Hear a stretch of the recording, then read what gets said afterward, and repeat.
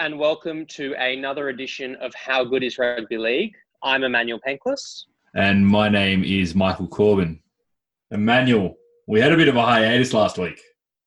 Michael, we thought we'd have a break and just see if we had anything to fill, and look what's happened during that time. I don't even know where to begin, but I'm guessing we should start with, since the last time we spoke, we were talking about the CEO of the NRL, the then CEO of the NRL, Todd Greenberg, being in the firing line. Since then, he has resigned and is no longer leading the NRL. He finished up last Monday, so the previous Monday. Surprised? How do you feel? Oh, I'm not surprised. The writing was on the wall. We kind of thought this was going to happen. Yeah, his job was kind of doomed the moment this corona outbreak happened. The NRL and Channel 9 were looking for some sort of reason to get rid of him, and all the cards are falling into place. And now that there's this issue and the NRL's financials have come to light during this pandemic, like I said, the writing on the wall was like, now we can get rid of him. Unfortunately, I think the issue was that Greenberg inherited a lot of these financial issues. Yeah. But I can understand. The problem is he didn't fix them. He's been in charge for 4 or 5 years now, and none of those issues that he inherited have been fixed. And I think that's the bigger issue. Yeah, I'm a bit mixed on it. Especially in the events of the last few days, I don't see how Todd's removal has changed anything. I actually was having a look before just to see the reaction when Todd Greenberg was appointed. And common comments were, he understands clubland. He's a football insider. He understands the game. He's been around it before. None of that changes in the last 4 years.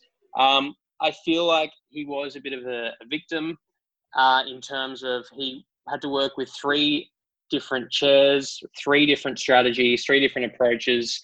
One chairman was happy to spend all the money to shore up his job.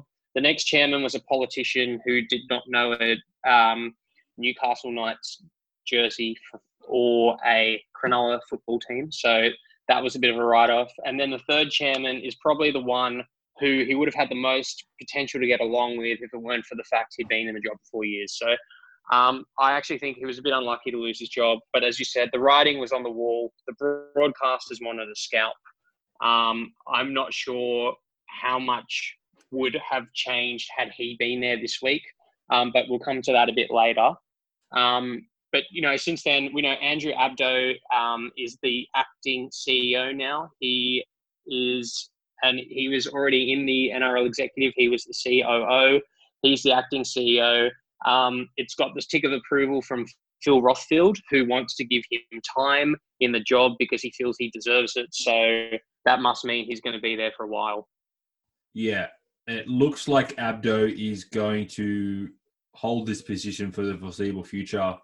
I can't see the NRL rushing to appoint a new CEO at the moment. At the present time, Peter V'landys is doing a great job speaking with all the stakeholders and whatnot. The broadcasters, New South Wales and federal government, Queensland government. He's doing a great job.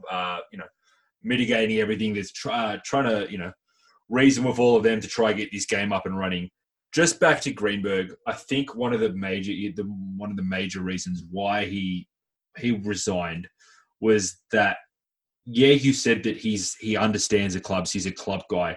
One of the big criticisms of him was he was quite arrogant towards the clubs, and that pissed off a few owners and leads of the clubs. And I also think that his relationship with Channel 9 had completely shattered. And when he wasn't going to those meetings to try and restart the comp, and it was just Peter V'landys, you could see straight away his time was up. Yeah.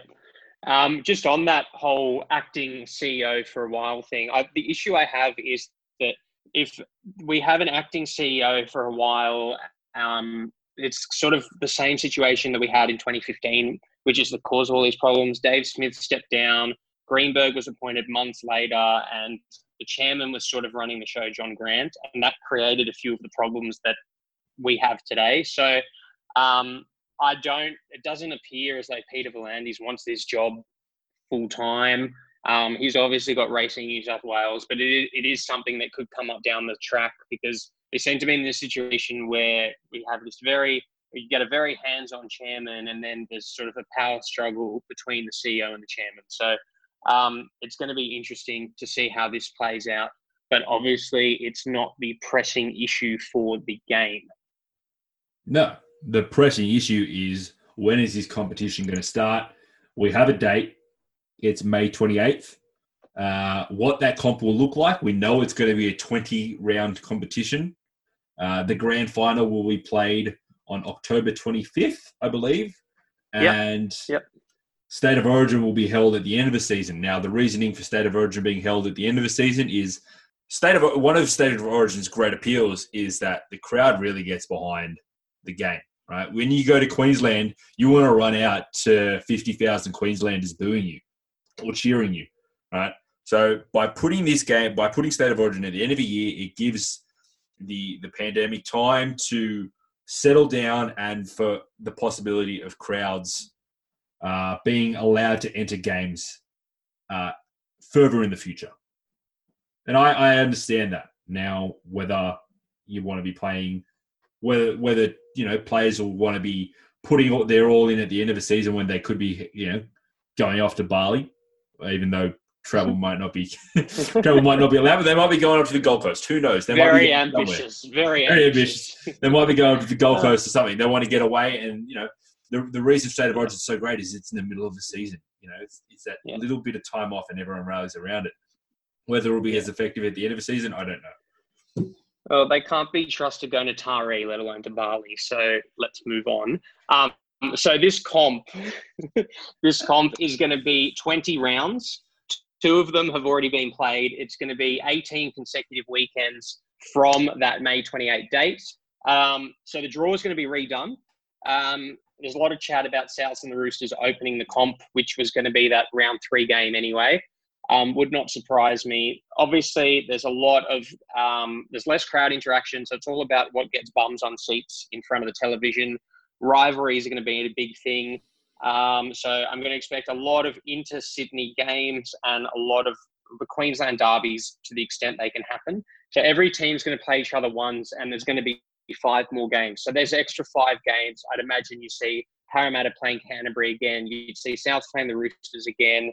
You'd see the Bulldogs playing Manly again. You'd see Penrith and Para, and you'd have all that happening. Interesting thing, no buys. I think that's huge. So it means that you really have to get it together. You can't rely on those 2 points and the break to sort of recalibrate your season. Momentum becomes crucial. Momentum is really important. And then, so the first week of the finals is going to be that weekend the grand final would normally be.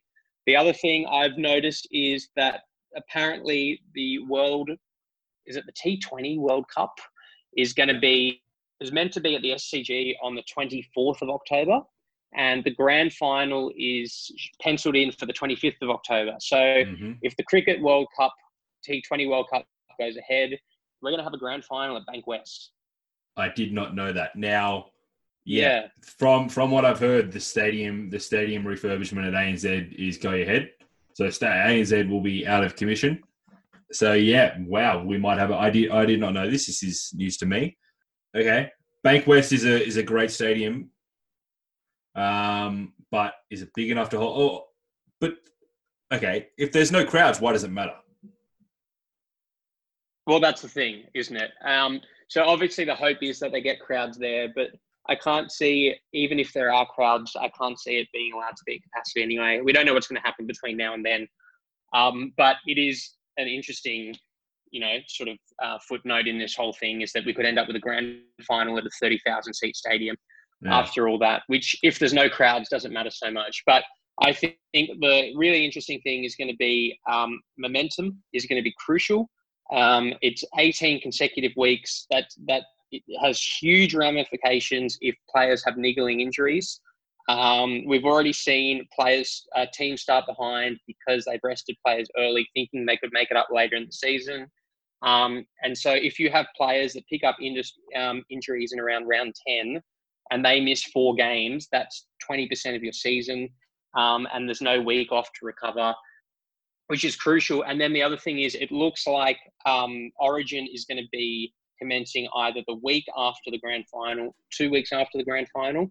And how does that work if you're an Origin player in a team that doesn't make the finals, or a team that drops out in the first week of the finals? Your match fitness is going to be seriously underdone. It's not going to be like mid-season Origins that we normally have, where players are at their peak fitness, they go into camp, they're all motivated and excited. Maintaining that energy in the longer November days and the longer November nights for these players to be in camp and training when the weather's warming up is going to be really interesting to watch as well. Yeah, and you'd think that, those teams that do get taken out early, who don't make the finals, those players, some of them, may be locked in for an Origin spot, but, the selection staff might see these other players playing in the finals and pick them. The beauty about having it mid-season is you get to see all these teams play at once. But if half the competition's knocked out by the time you're selecting a team, or even more, some players might miss out just because their team didn't make it to the final. I understand what you say about momentum. I completely agree. One thing that I think you will see is a lot of teams will really want to come out and try to win early, get on top of the ladder, and then by finals time, you may be able to rest a couple of players here and there. I think that's going to be one of the tactics that definitely the Roosters will try and utilise. I know we started slow, but if we can get a couple of wins in the first, 10 rounds, if we can get 8 or 9 wins in the first 10 rounds, then you can start, taking the foot off the pedal a bit, resting players, and that's how you're going to do it. It's going to take a lot more. It's going to take the smart teams are really going to benefit from this, I find. Yeah, and so many things don't matter now. There's always talk about who's got the tougher run home in terms of travel. I know that one year Souths, I think last year Souths finished, they had a game in New Zealand and then a game in Melbourne. All that's out the window. Broncos playing in front of big Brisbane August, September crowds in the lead into the finals. The Cowboys having handy games, games at Amy Park. None of that matters now. So that's another factor as well. It's sort of, you need that momentum, but where do you draw the inspiration from? You don't have the wind in your sails, having played a couple of games at home, got some handy wins, and then gone on the road to keep those points rolling in. So it's really fascinating from that point of view, just to see how the clubs manage all this. There's still a lot of questions. Obviously the draw is, I think, expected to be announced in the next couple of weeks. I still don't know how they're going to do it. One thing I read was alternating between Bankwest and ANZ for as long as they can. But I'm pretty sure that ANZ will be out of use from end of June from memory. So after that, I don't know if they're going to play at Bankwest and Penrith or the SCG. I mean, it's very up in the air. Yeah, another issue was that teams are hoping to go back to training on Monday. I think that's been pushed back because the Australian government hasn't signed off on, the biosecurity measures that need to take place to get this competition up and running. I think the date that I heard now is May 5th, but we will see it. New Zealand still hasn't been, the Warriors still haven't been given permission to enter the country yet. Queensland teams obviously have an issue getting across the border. So there's still a lot of things up in the air. There's a big meeting on Friday with the Project Apollo team and the heads of governments to try and hash all this out. So we will know more probably Friday night. Over the weekend, we'll hear a lot more. And then once all that's done, we'll start getting into the scheduling and whatnot. Yeah, the other thing I heard today in the Matty Johns podcast, Cooper Johns was saying that the Storm actually don't have permission to train together by the Victorian government either, and they're actually looking at considering moving to the to Albury, to the New South Wales Victorian border, to try and conduct their training within New South Wales. So that is a factor. And then, as you said, the National Cabinet has to decide as well. So a lot of moving pieces that all really need to fall into place. So they're talking about 4th of May maybe becoming an education day for the players in terms of what the requirements are for biosecurity. And then on the 5th of May, they can start training. So you've got all these moving pieces, Corbs, all these things coming together, negotiations with broadcasters, governments, stadiums, you try and put it all together for the sake of the players and those people that work in the clubs that have been stood down, and you just sit there and you hope nothing else will go wrong. Nothing else will happen. I don't have to put out any more fires. If everyone can just keep their shit together, and what happens? What happens? Emmanuel, come on. This is rugby league. There's always going to be a headline. Some player's going to be involved in something stupid. Right? Oh, God. They can't help themselves. And everyone's really seen the footage. Everyone's seen the photos. All the players have been asked to do is to social isolate like everybody else. Everybody else is doing it. But a couple players have broken those rules. Latrell Mitchell, Josh Adokar, Tyrone Roberts-Davis, and Nathan Cleary in a separate incident have all broken those rules, and they've all come under fire. And now they're going to cop a one-match ban, I believe. They've copped a hefty fine as well. Now, I know you disagree with the fines, with the punishment, and so do I. What do you think they should have got? Okay. I'm coming at this as a massive fan of rugby league, okay? One of the game's biggest players and a player that plays at my club has done something he's not allowed to do. This is an incident, and this is an incident that's occurred based on rules that everyone needs to abide by. Part of the whole point of this is that everyone is in this together, okay? We've heard it over and over again. Everyone needs to abide by the rules. They're frustrating for everyone. No one wants to be doing this. No one wants to be stuck at home. It's not enjoyable. No one's having a great time. It is just what we've got to do. The effort is working. And I just can't believe that footballers who are already being criticised for why are they getting dispensation, why should they be allowed to play, we've seen the impact and the importance of the fact that footy needs to get back onto the field. We need games to be playing for the survival of the clubs. This has been mentioned so many times. We have friends that work at these clubs that have been stood down. We know people that work in the rugby league that have been stood down because the game needs the money based on the players going onto the field and the games being played on television. Okay, these people are being held to a higher standard. I have to watch news articles every night about projects and plans and negotiations and everything. And it just absolutely shits me that these guys have gone out and done this. It's just so stupid. And if you're going to do it, why film it? Why put it up? Yeah. Now, one of the big problems is the NRL is trying to build this trust with the government that they're going to do the right thing, right? The whole preface of this competition starting on May 28th is that the NRL and its players are going to abide by the rules set out by the government, and there's going to be a trust factor there. Yeah. Straight away, that trust was broken. These four players have broken the trust of the NRL and the government, and if there was another issue, I would straight away, if I was the Premier of New South Wales, be like, no, you can't have a competition. Your players aren't abiding by the rules that we've set out. Why should we let you go ahead with your competition? It is frustrating. It's completely frustrating. And the worst thing is they've all tried to play it off as if it wasn't a big deal, which is the worst thing. Yeah. Well, when I heard, I was completely exasperated, and I was almost at the point where I don't even want to watch them. I don't want to watch them. Like, all this effort, all this hype, the exemptions and everything, and this is how they repay the fans. This is really how all it comes down to. Like, all this is happening. You know, clubs have been sent emails, pledge your membership, buy merchandise, support your club, and all this. For what? For what? Like, and it was just, it's so frustrating. And the worst part of it is, you're right, they're playing it off. And, you know, when we first heard about Nathan's story yesterday, and the initial thoughts were, oh, they just stopped by, they were getting in an Uber, it was Anzac Day. And that story for me raised more questions than answered. Firstly, where were these people going? Where can you go on Anzac Day? At that, like, where could you go? Nothing is open. Like, we're in a shutdown. They were getting in an Uber to go where? None of it made sense. And of course, he got caught out on it today. Yeah, the TikTok video was quite incriminating. Doing the TikTok dance, the isolation TikTok dance, did it pretty poorly as well, if I might add. But Yeah.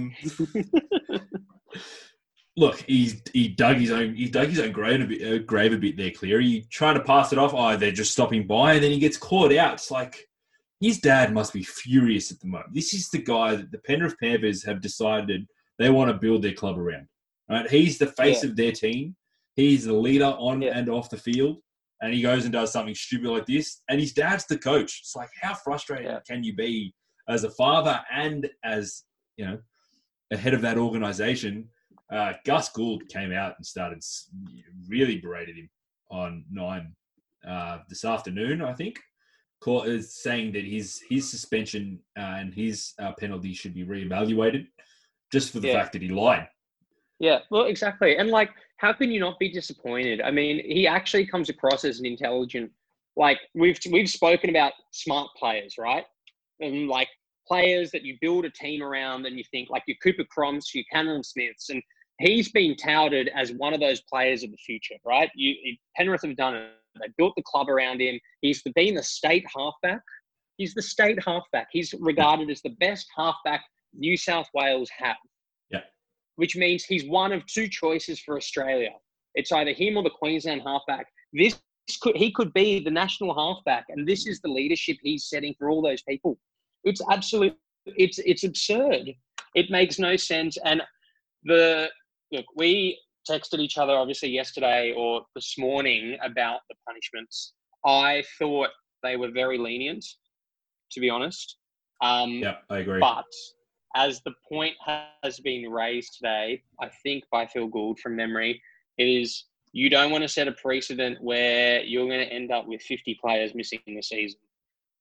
Because that's understandable. My preferred, I would have thought that 2 weeks being, you know, if you're in quarantine, it's 2 weeks. You know, when you contract coronavirus, you need to be separated from everyone for 14 days. I thought a 2-week penalty was fair, maybe even a bit more, maybe 3 weeks. 1 week just doesn't seem like it's going to affect these guys. I know Mal Meninga came out. If it's suspended. Yeah, I know. Yeah, exactly. That's one of the bigger issues. Mal Meninga came out and said that he can't see himself picking Latrell or Addo-Carr in the Australian team based on this, just because of the lack of trust and what the image that they've portrayed of the game. Yeah. And look, there's obviously concern now that all this stuff is going to, there's going to be digging around and all the clubs are going to be caught out on this, which is one of the risks in putting in these harsh punishments. Because if you end up, my mentality was they should be banned for the season. And then, which was sort of more like a frustration thing at the time, but I don't think I was alone in that view. But I mean, if you had that situation and then you had, say, 30 players caught, 20 players caught, you lost a team's worth and you lost stars. Like, these are stars of their respective clubs. Yeah. Latrell is the signing for Souths for the off season. It's the coup from the rivals. That's the player they wanted. You've got Cleary, who's the club at Penrith is built around, and you've got Addo-Carr, who is an absolute flyer on the wing for his club, who's also had previous indiscretions before this one based on Corona, which is even more concerning. They just don't listen. And I think one of the things that the game must be thinking is, we keep it financial. It probably hits them harder. Yes, I don't know, maybe. But at the same time, it's probably more important to get these players into their routine when the season starts. But I think, at the same time, how can they be trusted? How can you honestly trust them if all these strict guidelines are going to come into place from Monday or Tuesday, 4th or 5th of May, whenever it is? How is this going to be regulated? And this is something we discussed last week or 2 weeks in our last podcast. How do you monitor this? Yeah, I think it's going to be difficult. I'm going to ask you this: do you think there'll be the last 4 players that get cited? No, I don't. I'm the same. I think more players will get caught out. But I think one of the problems is, and it's not going to really stop until the same as, remember last summer's sex videos and all that. Yeah, It didn't when the really. season It didn't. starts, yeah, Well, when the season starts, and also when the person gets caught and ends up with that sentence that they got, whatever it was it jail or that severe sentence they got? It finally put an end yeah, to it. yeah. And so until it gets to the point where a harsh punishment comes down, is it going to stop?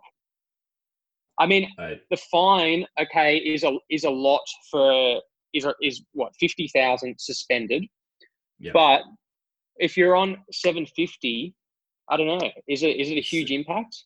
It is a bit of an impact. It's not small. It's a big fine, but then again, like they'll brush it off. I don't think it's. I think it's going to be an issue. Like you said, one of the things that will stop these players from doing stupid things is when they're back in that routine with their club. Everyone's on their own at the moment, and we said this: the smart players are going to benefit from this period, and the players who are going to, go around and not care about this stuff are going to be the ones in trouble. I hope that's not the case. I hope that Latrell can come back from this and be great. I love Latrell as a Roosters fan. I loved him on the wing. I loved him in the centres. I loved what he could do. He's an absolute spark plug. I hope he can accomplish what he wanted to do at Souths. But this is a worrying sign, and he's got an image issue at the moment. Yeah. And I really just hope that. I mean, Wayne Bennett is notorious for being a fantastic man manager, and I hope that he is able to take care of Latrell. Because I mean, one of the things is I think that you're a victim of your own success in the fact that he won 2 premierships. Like, he had done it all in the game within his first 4 seasons. He's won more premierships than everyone else in the South lineup. Yeah, he's just so, like, I mean, and how do you stay, like, you, like, after any success, like any personal success that anyone has, you make an achievement, and it's so hard to stick your course and stay motivated, which is why winning back-to-back premierships is so hard, because teams just fall off and they lose their desire.